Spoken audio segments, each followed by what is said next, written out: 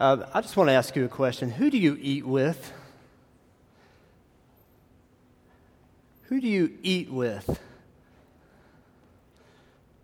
You're probably getting some faces going through your mind. I've got some right now. Who are the people that you sit across the table from? Who are those that you share a meal with?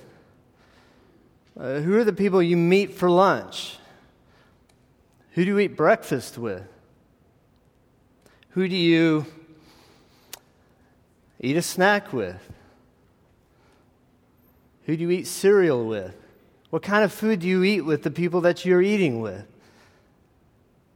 I want you to think about the faces that kind of go through your mind, that just flash across.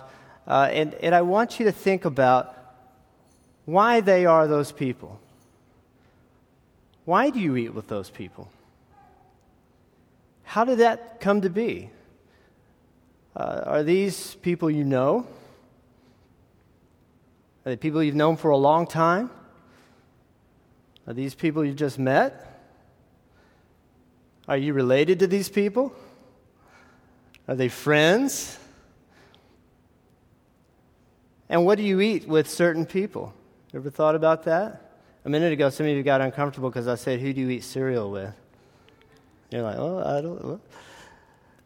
I thought about my kids. It seems like if I'm eating cereal, it's always with my kids.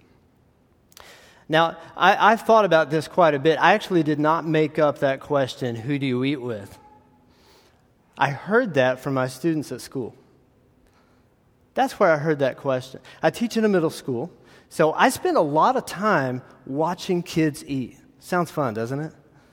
It is. Get a whole group of them in a cafeteria and watch them eat. You'll learn all kinds of things.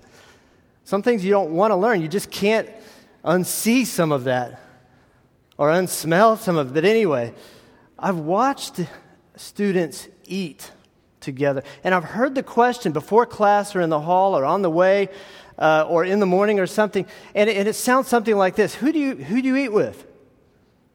Who are you going to eat with today? Who are you going to sit with? And when I look around and I watch the kids eat, they sit at these square tables that are dispersed around in the cafeteria. And they have sections loosely marked off for them, but there's some choice involved. So they're not assigned alphabetically. And so they'll land somewhere. And I love to watch where they land. I love to see who sits with who. But over here you have the table of the cool kids. They just somehow know how to get together. It's by code. They don't say in the hall as they're walking in, and listen, they're supposed to be in a line and not switch out, but somehow they figure out a way to wriggle out of line and get with their friend. And it's like an unspoken code, so a signal or something, so that they all land together. So here's the table of the cool kids. So maybe they're wearing skinny jeans, or maybe they've got a little sag going on in the back, or maybe they've got their KDs on. Yeah, I'm hip. I know it. So and they've got their beats hanging around their neck, right? Like as a permanent fixture. It's sort of like just connected to them, whether they listen to it or not. And they all look like that at this one table, and they're too cool for food. This group, they just look at it and go, huh, whatever. You ask them, "Are you going to eat?" No, And see, I always know that I have to be careful when I walk up to this table, because they don't necessarily feel like they want to talk to the teacher, right? So, I'm like, "Hey guys, how's it going?" And they're kind of like, maybe if we just stare at each other and ignore him, he'll go away. And then I'll look over at another table, and I say this respectfully, because I love nerds, but this is the nerd table, right? So this is the table with, and these are smart kids. They're smart. There's smart kids all over the cafeteria, but these kids have reached another level. Okay, and so they live up here. They live in their heads, right? Their bodies are just there to carry their heads around, really. And so they always have books. They bring them to lunch. These are the kids that bring the books to lunch, because if they have any free time, they're in a book. Of course, the books are never anything, that has anything to do with teenage pop culture. No. Now, these books always have, elaborate story. They always have 900 pages in it, and there's usually a picture of a dragon or something on the front, right? And I love these kids. Now, I can usually get a little bit of their attention if I come up to them and speak with them, but then after a while, they're kind of like, okay, you're good, bye, Then you have those that are in the middle. These are the kids that don't really fit into any category, and they're all eating together, and so they can be friendly to the teacher. I can go up and maybe have a conversation, maybe even sit down with them. They're not the cool kids, but they're not. They don't fit in the nerd table. They're just in the middle. But somehow they land together and they eat with each other. They eat with each other. And why is that? God could have done it any way He wanted to. He could have figured out a way for us to fuel our bodies any way He wanted. He could have given us a year-long energy bar, and you eat it, and you last for a year, right? So forget the 5-hour energy bar. This is the 365-day energy bar. He could have done that. You could eat once a year, or I don't know, once every few weeks, like an anaconda. You just eat it, and then you just lay there and digest. You could have done that. Or hibernate like a bear. But that's not what we do. We're created to eat several times a day. 2, 3, 4, 5, 6, 7, I don't know, however many times a day you eat. And then we wake up the next day, and what do we have to do? We have to do it again. We have to eat again. And there's something about sitting at a table and sharing a meal with someone that is stamped into how we are created. And there's a reason for that. God stamped it into us. First of all, He put us in a garden. He put Adam and Eve in a garden. And really, what's the garden but just a big table of food is what it is. Because everywhere they looked, there was food. He created mankind in the context of food. And so when you read the creation story in Genesis, you hear a lot about food and the variety that was available to them. Now, I'm going to tell you, we're going to look at a couple of characters this morning. Luke read about that. These are the two main characters in this story. And they couldn't have been any more different than any two people could be. This would be like in my middle school cafeteria, the cool kid getting up and walking over to the uncool kid table, sitting down, and they share a meal together. This is unlikely. This is not something you're likely to see. Because we have Cornelius. Cornelius is a centurion. He's an important man. He is a man of authority. He's accomplished in what he does. Think about this guy. This guy gets to wear a fancy hat. He looks fancy. It's fancier than the other soldiers. He's not just a soldier. He gets to wear a fancy belt. He makes a lot more money than the common soldier. He's kind of like in authority, maybe like a captain would be in our modern army today. But he was over other men. He may have been accomplished in battle. He may have been, probably was, but he was at least a really good and strong leader. Really good at leading men, and very, very disciplined. Now, centurions enjoyed a certain amount of social status. This may be a little different than what we're used to when we think of our military. They can enjoy a certain amount of social status, but it's somewhat separate from the rest of society. But that wasn't really true with centurions. They enjoyed a little bit of political status as well. And throughout the centuries later, that actually grew. And so here is a man of stature. And he led about 100 men. These centurions were kind of like the backbone of the Roman army. Now, you've got a guy like Peter. He's our other character in the story. I want you to think about what Peter may have looked like. He was a fisherman. Don't think pole and line and a little fish egg on the other end, salmon egg, okay? And he's not fly fishing and just looking around at the scenery either. He's not sitting back in a lawn chair half asleep with his hat pulled down and a bunch of hooks stuck in him fishing. That's not what it was like. This was hard work. And it took a lot of men together, usually with a net, dragging in fish, hour after hour after hour, day after day after day in the sun. This is a weathered man, a man with lines carved into his face after years of work, his hands calloused. He's not enjoying any social status.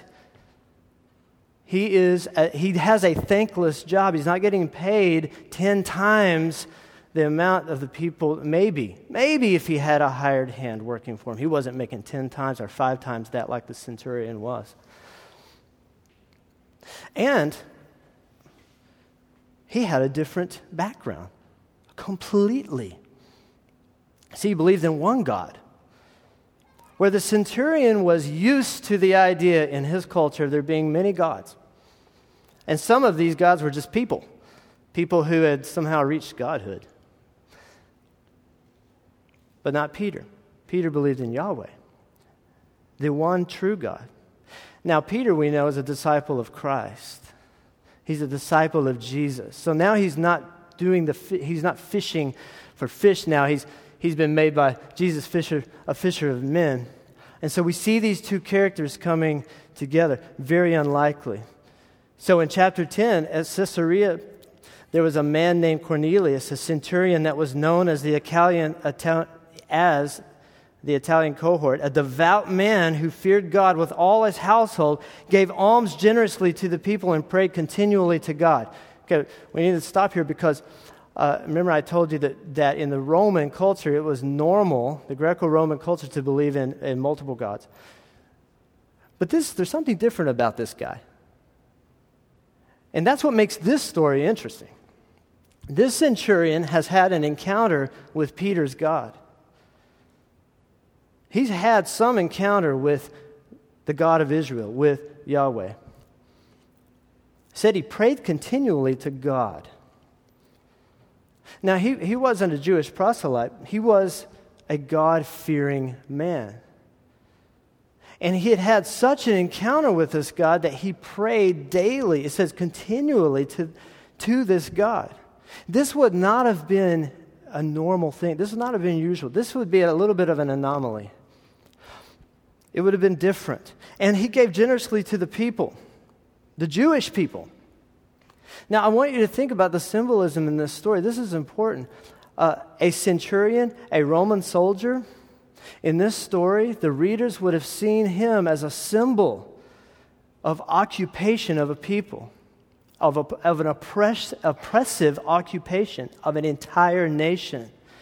And guess what? Cornelius is not just sort of consenting to it, he's a big part of it. Centurions, they were, again, like the backbone of what kept the army together. Peter would have seen a centurion as a symbol of that. He would have also seen it as a symbol of judgment. Because whenever you read in the Bible of God's people, the Israelites, under someone else's control or government or being occupied, that's usually a symbol of judgment. God's judgment.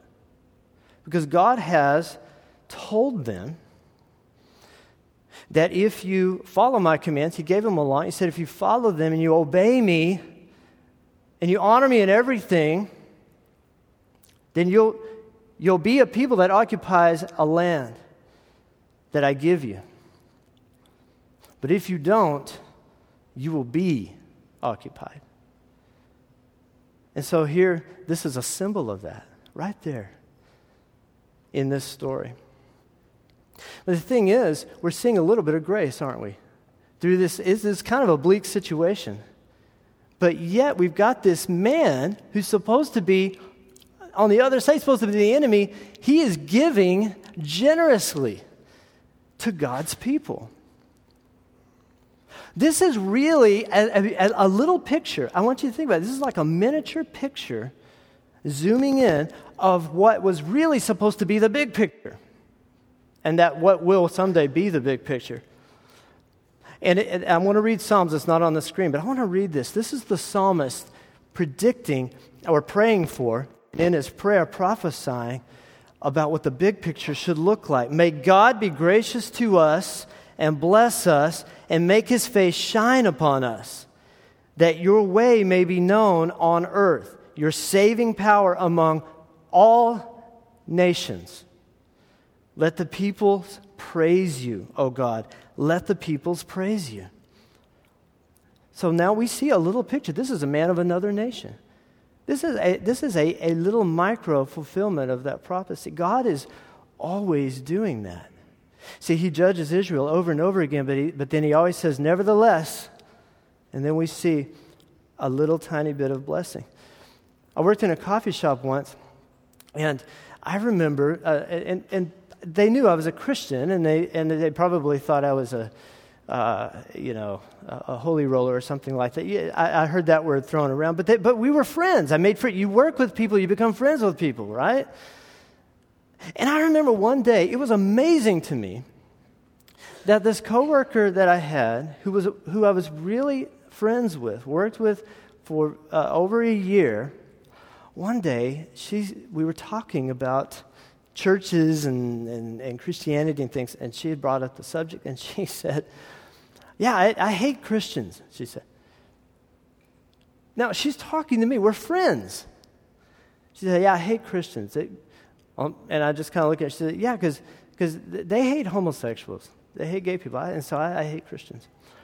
And I was amazed at her willingness to say that to me, knowing that I was a Christian. But you know what? The next thing out of her mouth was, "Well, not you. Not you. You're different." And this is kind of a picture we're getting here. See, Cornelius, this is what the Jewish people would have had to say about Cornelius. Well, he's different. Yeah, those centurions the Roman army is horrible. It's just from the devil. Well, not you, Cornelius. Obviously not you, because, you're cool. You're different. That's kind of the picture we're getting here. And it's really a neat picture. It's for us.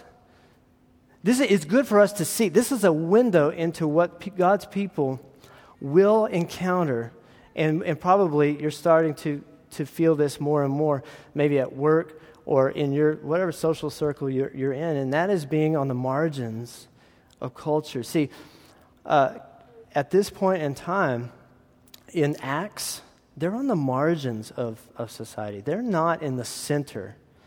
This is not Christendom. Christianity, not even Judaism is not even at the center of the culture, and Christianity is certainly not. It is off in the margins. But that's a great place to be. It was great for the people of Acts. That's why it's good for us, because they were Jesus' people, empowered by the Holy Spirit and sent, and that's who we are. It's a good place to be because if you're in a conversation with someone like I was with my coworker at the coffee shop, that's a great opportunity. It's a great opportunity to kind of brag on Jesus a little bit. It's a great opportunity to help when Jesus has been defamed by whomever, to help make him famous again. Tell the truth about him. Yeah, no, he doesn't hate gay people. So let's talk about that for a minute. Let's talk about that. So I don't either. Let's look at the Word of God. Let's find out what it really says. Let me tell you what Jesus really said. It's a great opportunity when you're in the margin, when you're this person. And so as a church, we want to have opportunities like that. So in our comms, we definitely want to be doing that. We definitely want to be creating relationships. That's why, as Luke pointed out a couple of weeks ago, relationships are not everything, but they're a great way, when God provides them for you, to get to do this. To get to do what Cornelius was doing and what God's people were doing with it. It says the Jewish people spoke well of him. There was a mutual blessing happening there. And it reminds us, it must have reminded people of Jeremiah where it says, but seek the welfare of the city where I sent you into exile. You know, in 1 Peter, Peter calls us exiles. He calls us exiles. And he's really echoing what Jeremiah said. He said, pray to the Lord on its behalf. And for in its welfare, you will find your welfare. So I want to read a little bit more. Verse 3. About the 9th hour of the day, he saw clearly in a vision an angel of God come in and say to him, Cornelius.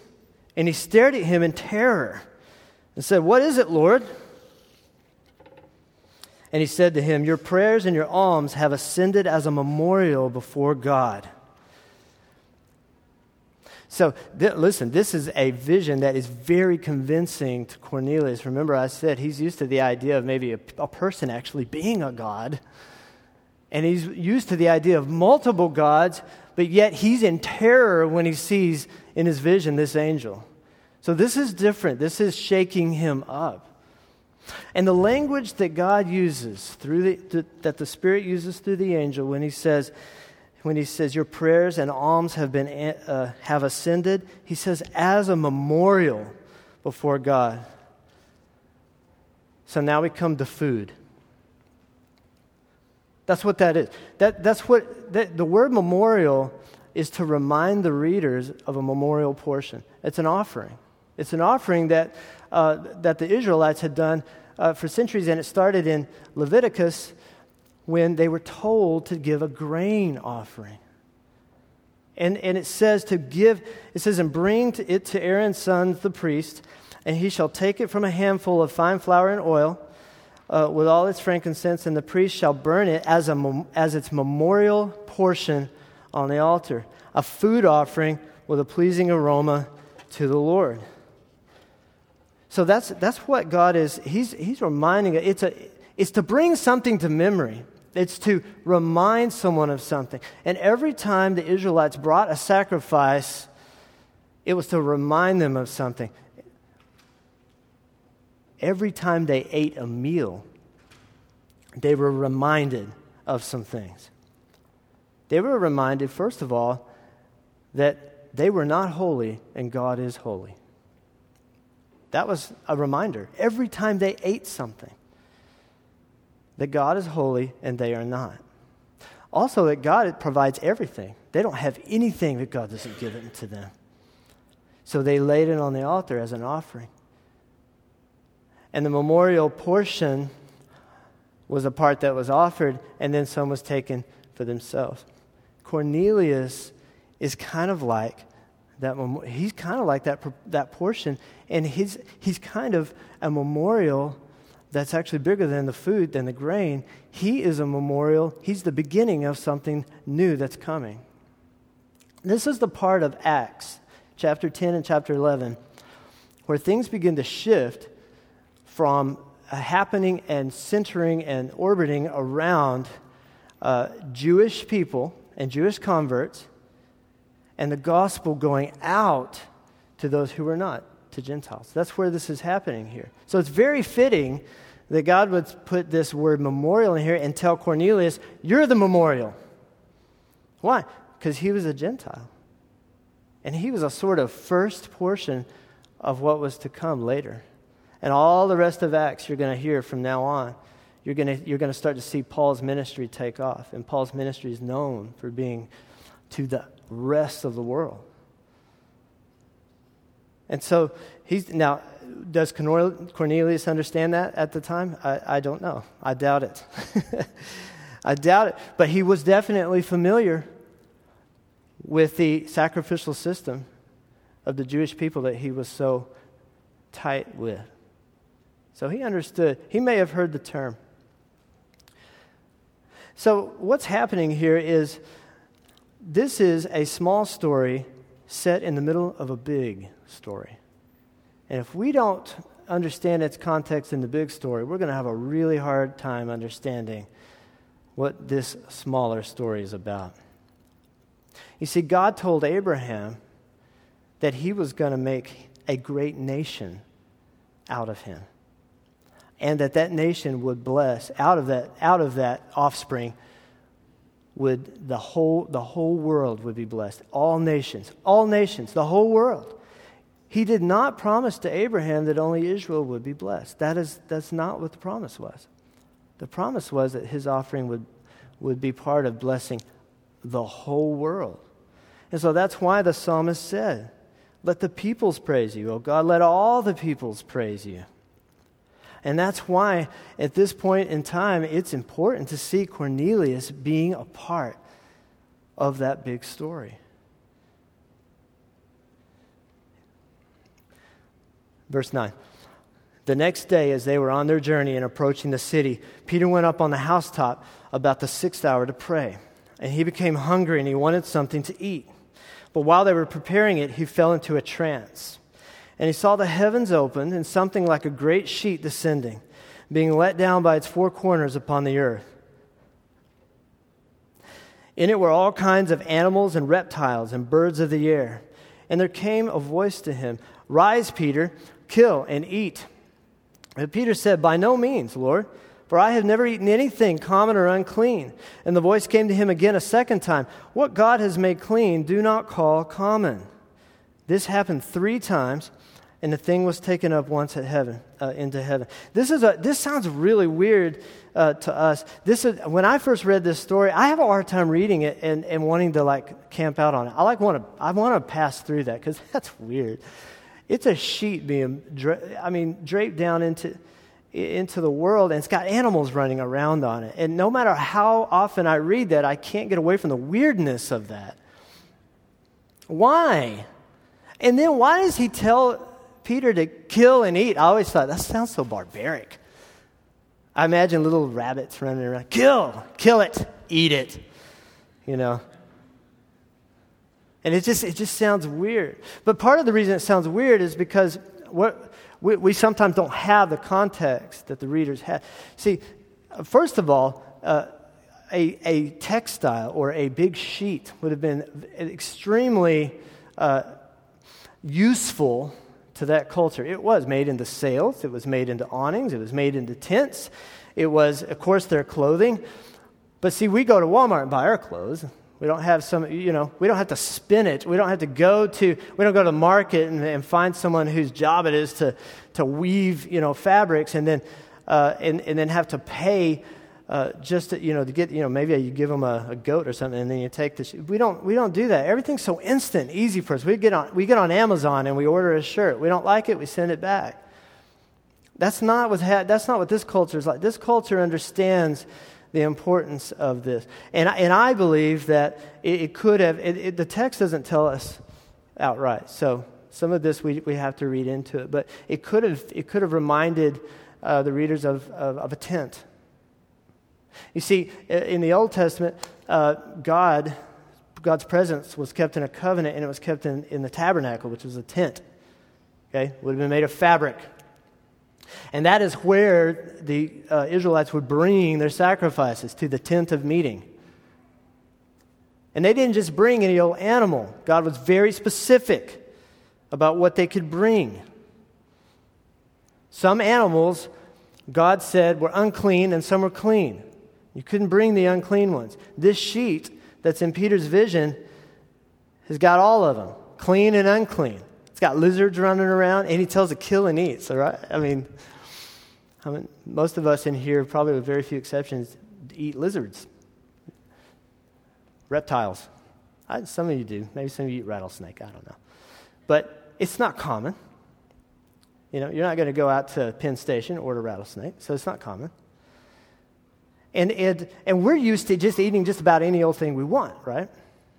If I want to eat some pulled pork, I'm going to eat some pulled pork, okay? But that's not what's happening. See, Peter's seeing this and going, "Whoa, kill and eat." No, God, because he obeys God's law. He takes it seriously. It's part of his identity. And the reason it's part of his identity is because God said, "I will distinguish between what is holy and what is unholy. I will distinguish what is clean and unclean, and you are going to do that, and you're going to do that in every area of life, including what you eat." So let's not get confused here. God has not changed his mind and decided that what was bad is now good. That's not what's happening. When God created everything, he said it was good. So we can know it was good. He established that. It's good. But he set things apart, his own creation, in his authority and his sovereignty. He set some things apart for one purpose and other things for another purpose. And what he did for his people, the Israelites, is that he said, I'm going to make you holy. And so I'm going to use this food to show the world the difference between what's holy and what's unholy, what's clean and what's not clean.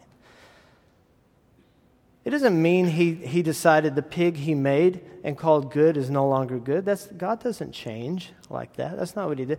He just said it's not for you to eat, because I'm going to affect every single part of your life, even what goes into your body.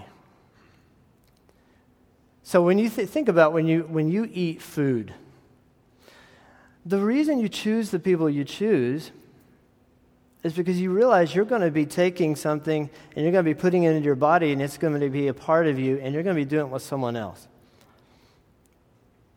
So usually we pick people we know, don't we? Because if I'm going to be doing something like that and I'm going to be chewing and I'm drinking and it's going in and it's becoming a part of me, I do it with people I know. I do it with my family. I do it with my friends. And you know, as just a condition of the world, we do it with people that we feel comfortable with. We do it with people we like. We do it with people that we're like.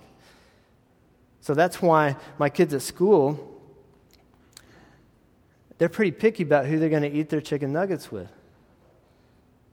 or who they're going to share their Takis with. You ever seen Takis? It's like a Cheeto, except it looks less natural than a Cheeto, if you can imagine that. It's almost neon red in color. It tastes, I don't know, like salt and lime and some pepper and stuff. And kids bring it to school and they have it in their bag, but it's reserved for their friends. They're not supposed to have it. They do carry big bags of it, and it's in their backpack. And they pass it out to their friends. They don't just pass it out to everyone. Takis for all. No. You have to be in good with somebody to get some Takis. Food is how God chose to be a part, an intimate. It's one of the ways he chose to be an intimate part of his people and to show the rest of the world that there is a difference between what is holy and what is not. Now, one of the things I wanted to point out here is, I don't know if you've noticed, but there's a lot of things happening all at once in this story. Have you noticed that? I mean, Cornelius has a vision, right? And then he sees the angel, and he hears the angel speak to him and everything. And then what's happening is, next thing you know, Peter's having a vision. He's praying and he's having a vision, and they're having a vision about each other. They're having a vision about God is doing something crazy here. He's organizing something. That's good for us to know, because many times we pray. This is what we do sometimes. We go to God and we pray as if he's not doing anything. And I used to hear an old term, and I don't think it's bad. I think you should pray until something happens, but it'd be like a push card. It's P-U-S-H. Pray until something happens. And that's good, but sometimes what we do is we don't think anything's happening until we pray. We really think we're moving God's hand. We really think that we're causing him to do something. We don't get a picture like that here. Not in the big picture, not in the big overarching story of the Bible, and not in this small narrative that we're reading today. We don't see that. No, God is going to great lengths to orchestrate the meeting of Peter and Cornelius. And it takes a lot of orchestration, too, because these guys aren't likely to bump into each other, sit down, and have a meal. It's not going to happen.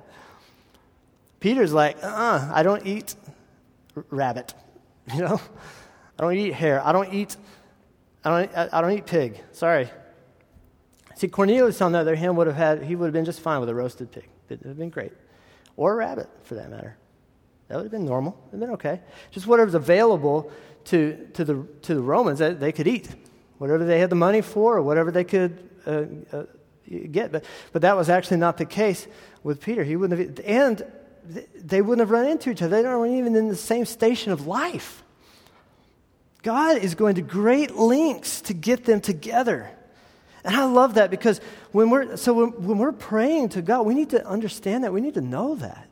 We need to know that God is actually in control, so much so that whenever we do meet our Cornelius, or whenever we get into that situation, we're going to look and go, oh, that was amazing. So that's what he was doing all along.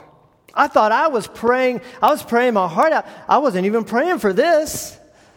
I didn't even know I trust him. When you're in your comms and you're praying for people, you better know that he's already orchestrating people to come and bump into you. He's already got that covered. It's going to happen. Somebody's driving in their car going, I need community, I need relationship. And then you bump into them. Maybe at your backyard barbecue you had, or maybe it's at work, or whatever it is that your comm is doing that goes outside of your own little community. There they are. Or maybe they're even here on Sunday morning. Or maybe you are one of those people right now. Maybe you're sitting in here today, and you don't know until you think back and rewind the track, look through the frames.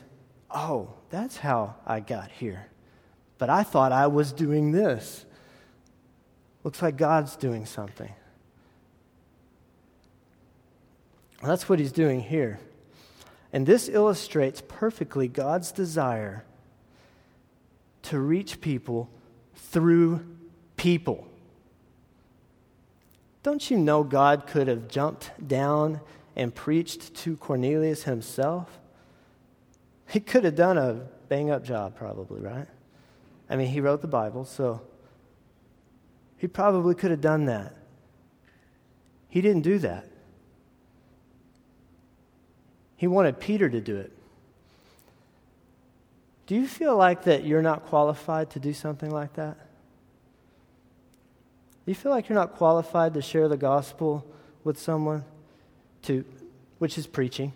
Preaching in biblical context is typically taking the gospel to people who don't have it. That's typically what the word preaching is used for. We use it in a broader sense, but that's typically what it's about. Could you do that? Or do you feel like you're not qualified? You say, well, that's Peter. That's big apostle Peter. Yeah, but isn't Peter the guy that denied Jesus? Didn't he tell some people, I don't even know this man? This is one of the three people that Jesus knew the best. This is one of his best friends. And how many times did he deny Jesus? How many times did he tell someone, when Jesus is about to be killed, crucified, how many times did he tell someone he didn't know him? He told them 3 times. 3. And then he didn't, as they walked away, he didn't run after him and go, wait, no, I do know him. No, he let it go. 3 is an important number. We have 3 in here. This is how many times this is how many times Peter is told by God, don't call common what I've called clean. He said he does it 3 times. 3 is really important. So this is Peter. But Peter is called to preach to Cornelius. Jesus restores his ministry. At another point in Scripture, we hear Jesus, he asks him, do you love me? Yes. Well, feed my lambs. Do you love me? Yes. Feed my sheep. Do you love me? Yes. You know I love you. And he restores him back again as an apostle, as a carrier of the message. Listen, if Peter can do that, you can do. We're called to do that. We're only a man, just as we read earlier, as Luke read earlier. He's just a man. He's just a person. God's mission strategy of choice is you. It's the church. We're it. We're of choice. That means God will go to great lengths to do it this way instead of another way. He can do it another way, and he has, but he wants to do it this way. Peter had to believe some things about God. He had to believe some things about the Lord Jesus Christ in order to go and do this after having denied Jesus 3 times. First of all, he had to believe that he doesn't make himself clean. He had to believe he's not the one that can justify himself. He had to believe he could not get it right. He could not make up for that. Jesus could have been like, I'm sorry, I don't forgive you for that, you know. He went too far. Peter had to believe that God is gracious to him. You're going to have to believe that. You have to believe that about God in order to do something like this. So, let's read verse 24. And on the following day they entered Caesarea. Cornelius was expecting them and had called together his relatives and close friends. Am I on the right way? Okay, good. This is cool. When Peter entered, Cornelius met him and fell down at his feet and worshipped him. Peter lifted him up, saying, "Stand up, I too am a man." And remember, Peter's still feeling that. Believe me, I'm a man, let me tell you.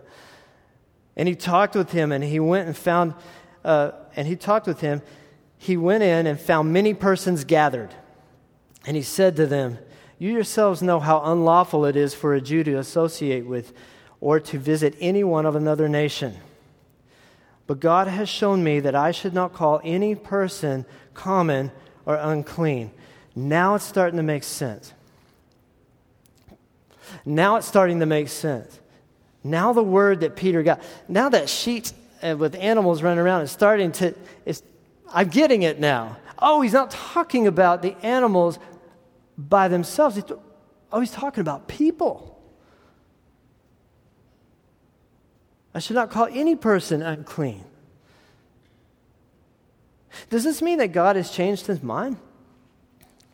That God only loved a group of people called the Israelites at a particular time, in a particular place, and say, these are my people, and they're the ones I'm going to bless, and no one else. And then now I'm changing my mind. I want to be a friendlier, more tolerant God.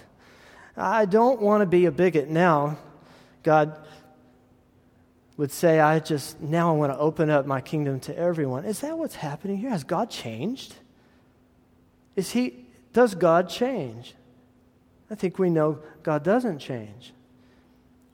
No, all along, it was God's desire that all the nations would know him, that they would know his goodness, that they would know his grace.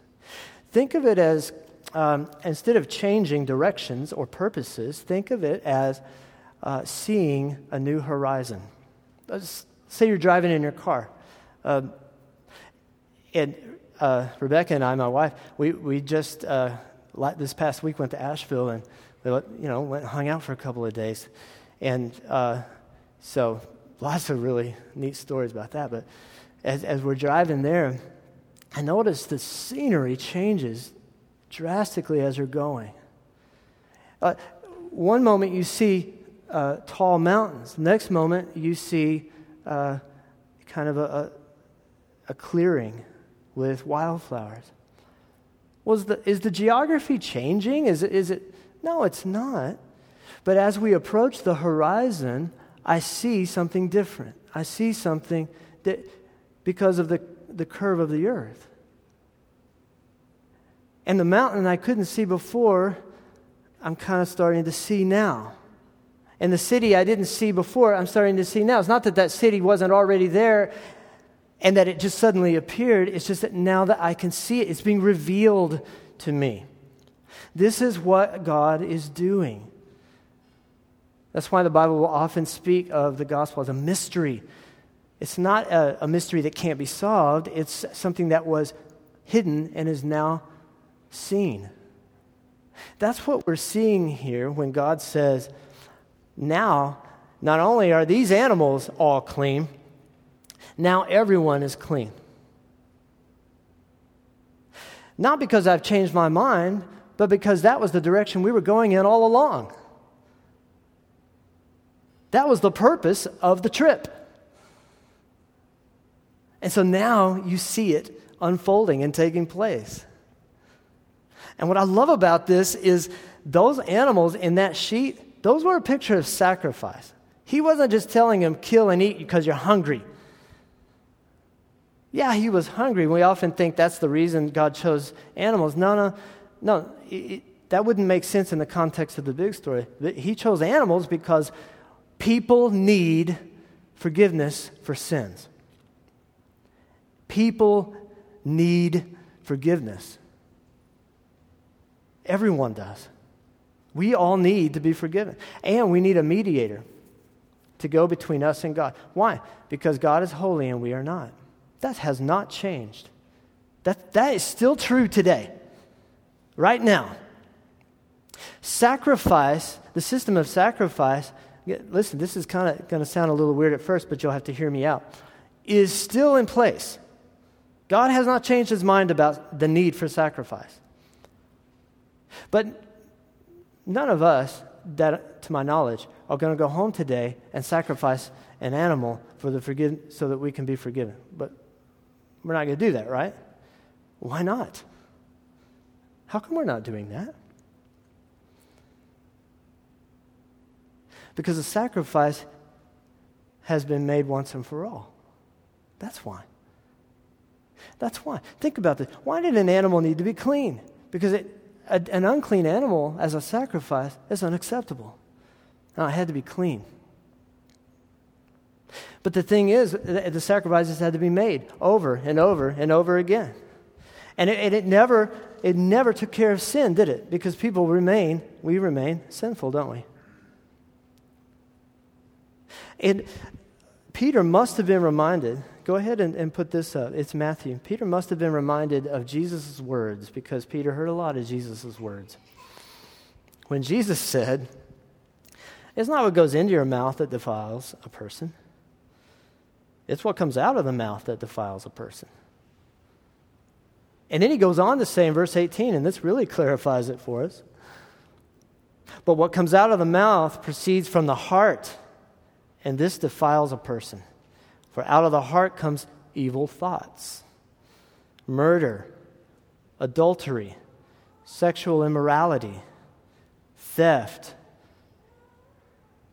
So he's not just talking about food now anymore. How does theft come out of your mouth, right? False witness, slander. These are what defile a person.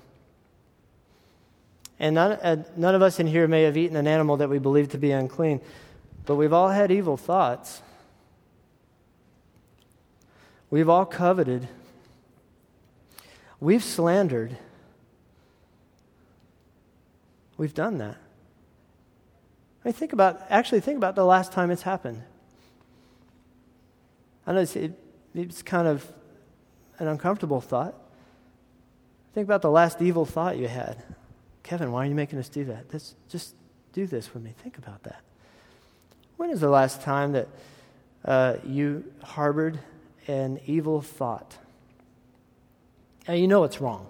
Like, your conscience is saying this is wrong. And you're thinking it. Maybe it's about a person. You see, Adam and Eve did that. They ate a fruit that was actually a good fruit. The fruit wasn't bad. Because we know now that what goes into you is not what makes you bad. It's what comes out. And what was in their heart? Well, they believed some slander about God. They believed a lie about God because the serpent said, well, God's not really good.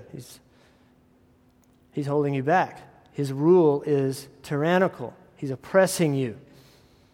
Eat this fruit take matters into your own hands and be a god. Be in control. And they believed it. They slandered God in their hearts. And all of us have done the same thing. And when is the last time that we've thought, God's not really good? He can't be. Look at this. Look at what's happened. When we experience a loss, a sickness, a divorce, loss of a job, that's when we start to listen to lies about God. He's not really a provider, is he? We say, a voice says. And then our hearts are full of evil thoughts. And we're unclean at that point and cannot enter the presence of God. But there was somebody who was. There's somebody who was clean. The Bible says Jesus was tempted in every way we were, every single way, yet he did not sin. That means he did not harbor evil thoughts. He lived a life perfectly on this earth. He walked on this earth. He lived, and then he died. But he didn't just die as a nice sentiment toward us. He died because sacrifice is necessary. We still need it. The only difference is Jesus doesn't have to do it again, because he was truly a spotless lamb. He was the he was food. Because many times sacrifice, who ate the sacrifice? The priest would put the animal and it would be a burnt offering. They would eat some of it. So not only is Jesus a sacrifice for sin, like taking our place when we deserve it, he's actually our food as well. Like we eat a meal. That's why when he told his disciples, you have to eat my flesh and drink my blood, and everyone's like, whoa, that's all hard teaching. Yeah, it is. It is. But that's what he was talking about. And that's what we do when we do communion. When we share communion with each other, we're actually remembering that we get to actually eat together in the presence of Jesus, but we're also taking him in to ourselves. The Bible says he's the bread of life. Like he's the bread of life. So, and we're actually going to do that today. So eating together and who you eat with is about more than people who are like you, people who are your friends. It's about acceptance. Eating food is a means of acceptance. Eating food is a way that God accepts us. When we eat the Lord's Supper today, when we have the communion, that is a place where we are accepted. We can go into God's presence because we're clothed now with a perfect life, with the righteousness of God. With the righteousness of God. And so now, when we leave here today and we're sent, and we go out and we eat with people, and we share our lives across the table with people, we're free to be with those that are different. They're the same as us in that we've all sinned. But they may not know Christ. They may not put their trust in Christ. They will be different. It will be different. Or it may just be people that we don't know. We're free to do that. Peter was free. He was freed to do that. He wasn't forced. You notice that? Peter said, I realize now I can come in and eat with Cornelius. He actually ate with Cornelius. We find out in chapter 11. It doesn't say in chapter 10, but in chapter 11, it actually, when the circumcision party gets a hold of this news, and they're like, whoa, Peter, what happened here? Said, you went to uncircumcised men and ate with them. Peter's like, yep, but let me explain. Let me explain. When we go and we eat with people, we're not only going to be taking food into our bodies, we're actually going to become the food. It sounds a little weird, but listen to this. The Bible says, taste and see that I am good. This is God saying, taste and see that I am good. Well, how do you taste God?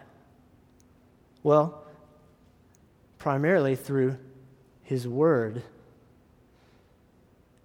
And who is His Word carried by? Primarily through His people, us.